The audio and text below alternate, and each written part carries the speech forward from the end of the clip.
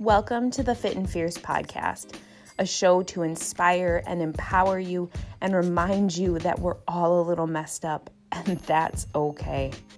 I'm your host, Megan, and in my personal journey, I realized that the fiercest thing I ever did was ask for help. I no longer wanted my story to rule me. I was going to own it and share it. And as I bring you the stories of these amazing women, I want you to remember that being flawed doesn't make you less. It makes you more. All right. I have a confession for all of you. I'm a type A. Yeah. A perfectionist to a T. Everything in my life needs to be ordered. It needs to be controlled. It's my sanity. It's my safe place. It's not always a good thing. I think a lot of times the things that somebody told me this once, and it stuck with me so strongly. They said to write down your strengths. And so I jotted down all my strengths and all the things that I thought were so positive about me. And then they said, oftentimes, do you think the things that are our strengths are really our weaknesses? My mind was totally blown. It was this monumental phrase that somebody had given me, and it made total sense.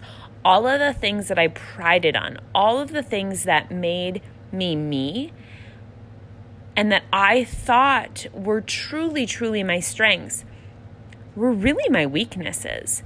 That type A perfectionist, yeah, great. That means that I get a lot done and I'm a high achiever and I don't settle for no for an answer. And there is positivity in that. Don't get me wrong. There is a lot of positivity in that. But there's also a lot of negativity in that. There's also a lot of weakness, because those personality traits means that I don't bend. I don't flow. I can't go off the cuff very easily. It means that I'm really tightly wound, and that I carry a lot of stress and a lot of anxiety, especially in situations that bring me out of my comfort zone, especially in situations where I don't have full control. You roll that into somebody with addictive behaviors and tendencies and disordered eating, and oh, sweet Mary, do you have one juicy ball of disaster rolling for you? And that is totally me. I fell into that and dove head first into that.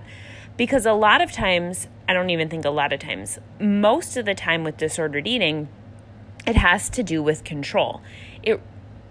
Disordered eating never has anything to actually do with food.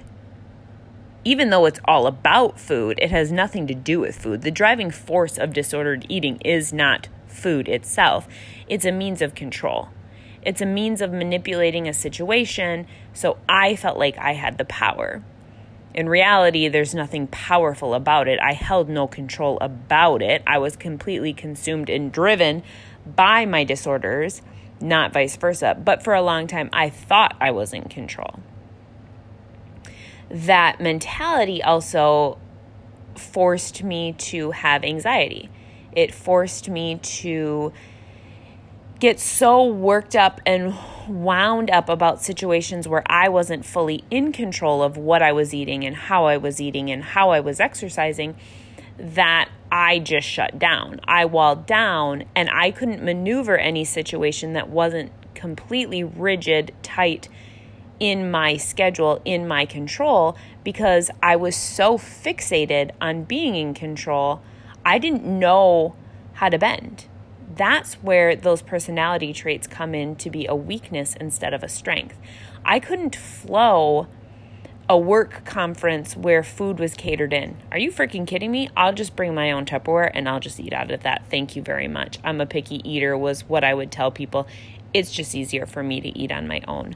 I couldn't flow and bend going out to eat to a dinner where I didn't know the menu ahead of time, or going out to a friend's house or a family member's house and eating where I didn't know what was going to be served. Like, holy shit, how am I supposed to do that? I can't do that. I'm going to break. Like, that's not my control. I can't do that. That's where that personality type really comes to be an Achilles heel instead of something that's helpful. And it's not specifically just with my disordered eating that I struggled with that. I mean, it was in all aspects of my life. When I didn't know going into ahead of time what a situation would bring, holy Jesus, it crushed me. It crushed me. And I think a lot of times what happens with type A personalities is we can really get into that all or nothing mentality. And I've lived on both ends of the spectrum. It's very interesting to me. I've talked about this on my Instagram in some posts that I've shared. And in one aspect, on the extreme end of all or nothing, was my addictions to exercise. In that aspect of my life, there never was a nothing. That was inconceivable. That didn't even register.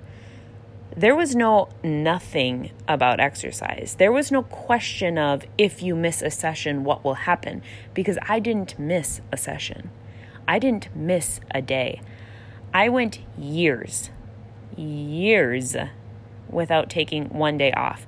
And that meant getting up at 2:30, 3 o'clock in the morning to get a workout in before I traveled. That meant dogging it all day long, busting my tail, and still trying to squeak a workout in. And there was just no question that there was going to be a workout in that day. Because underlying all of that was truthfully a fear that if I missed a day, I would gain weight, period. I'm not going to sugarcoat it. I'm not going to say that there was any other reason. Exercise became so much my identity. It was the only thing that I knew to label myself with. It was the way that I described myself.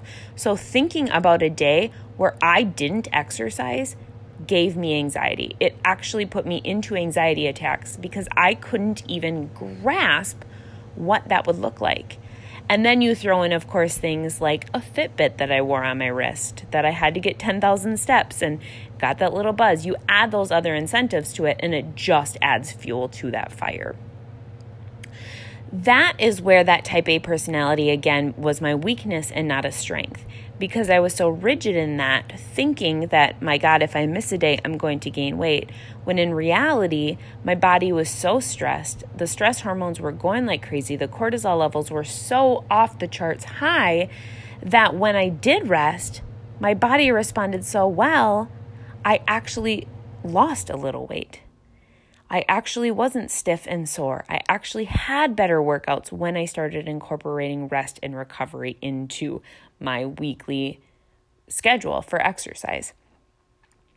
When I was so addicted to exercise, I was constantly injured to the point where I had broken bones in my feet multiple times. I had kind of every endurance injury that you could label it on. And even that wasn't an excuse to stop. I still exercised with those injuries, but that just set me back. That never actually got me the progress that I wanted because I was spending so much of my time recouping and recovering from an injury, which again was never a full recovery or a recoup because I was still exercising in some form or fashion during that time. But it was just this vicious cycle. It was my body screaming at me that I couldn't live in that all mentality. I had to find this middle ground. And then on the other ways, I've lived on the end of that spectrum where I've set a goal and I didn't hit it. And a lot of times our goals are interpersonal. You know, nobody knows specifically that I'm not somebody who shares. I'm a very private person. Even though I'm on a podcast telling you guys all my dirty secrets, I'm getting better about it, I promise. But a lot of times when I have goals, for a long time actually, for many years, I wouldn't verbalize that to somebody because there was a fear in my mind that if I didn't meet that goal, then everybody that I had verbalized it to, they would know and I would look like a failure. So it was just easier to keep those goals internalized. But then when I wasn't meeting them, I had nobody to hold me accountable. It didn't matter. My friends, my family, the person next to me not reaching a goal didn't impact any of them. But it was letting myself down. I was failing on myself because I was disheartened because I wasn't hitting my target. I wasn't hitting my goal right away. So I would just give up because that was easier than dealing with the fact that I'm a perfectionist and I'm failing and I don't like to fail. So I'm just going to give up, because me not being perfect at something didn't feel nice. It still doesn't feel nice. So it's just easier to just quit. It was just easier to ditch it, because at least I just say like, oh, I just didn't have time for it. I would have some excuse why I didn't do it, because simply it was just easier than me facing the fact that I'm not perfect at everything. I'm not going to be perfect at everything. And that's just life. So I've had to find this place of middle ground. Again, I've lived on both ends of that spectrum. I've lived on the all, I've lived on the nothing. But this middle ground is where life happens.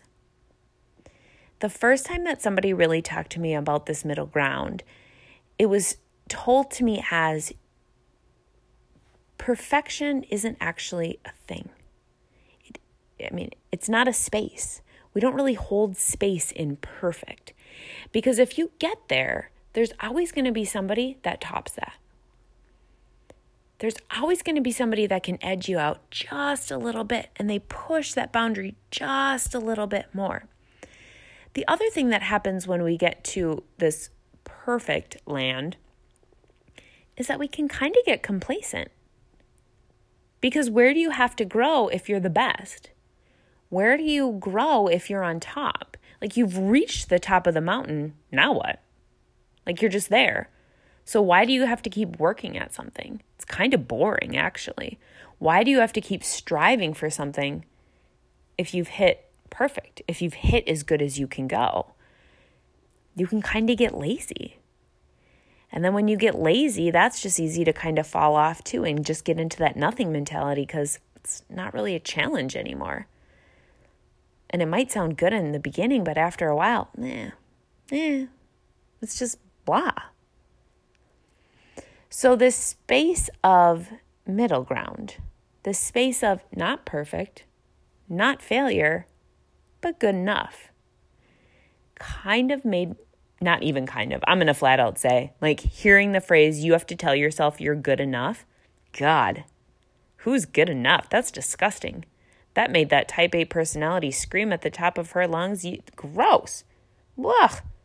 Foul. Nobody's good enough. That's just average. Who wants to be average? Yeah, good enough. That's life. That's life, ladies. That's where we flex. That's where we bend. That's where we breathe. That's where we live, is good enough. Because being good enough isn't the place where we're complacent. Again, that's perfection. That's failure. That's the extreme ends of the spectrum. Good enough is where we get to flourish. Good enough is where we get to still feel challenged and we get to grow. Good enough is a place of fostering. Good enough is life.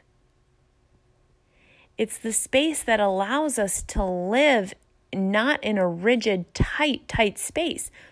Good enough is a place where it balances our strengths and our weaknesses, especially if you're that type A, especially if you're a perfectionist. Because you still get to grow. You still get to move. You still get to make progress, but it's not, I didn't hit it in the first mark, now I'm a failure. And coming at any goal, you really, truly have to come from a place of, I'm going to accept that I am good enough. Right where I am today. I'm going to love it. I'm going to embrace it. I am going to take every piece of that and not get lazy in it. Not let myself just sit in the middle, but always continue every day to take one tiny little step that gets me one step closer to just being a tiny bit better than I was yesterday. Not defeated because I'm not at my end goal.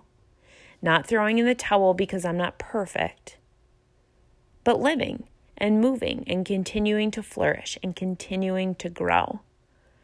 So I want all of you to know you are good enough today, right where you're at. Don't get comfortable in that. Don't let that become safe. Still press that boundary. Still push just a little bit more. But you are good enough, and I'm good enough. And still, I will I will share a little secret. Still sometimes makes me feel kind of icky to say I'm good enough, but I am. And so are you.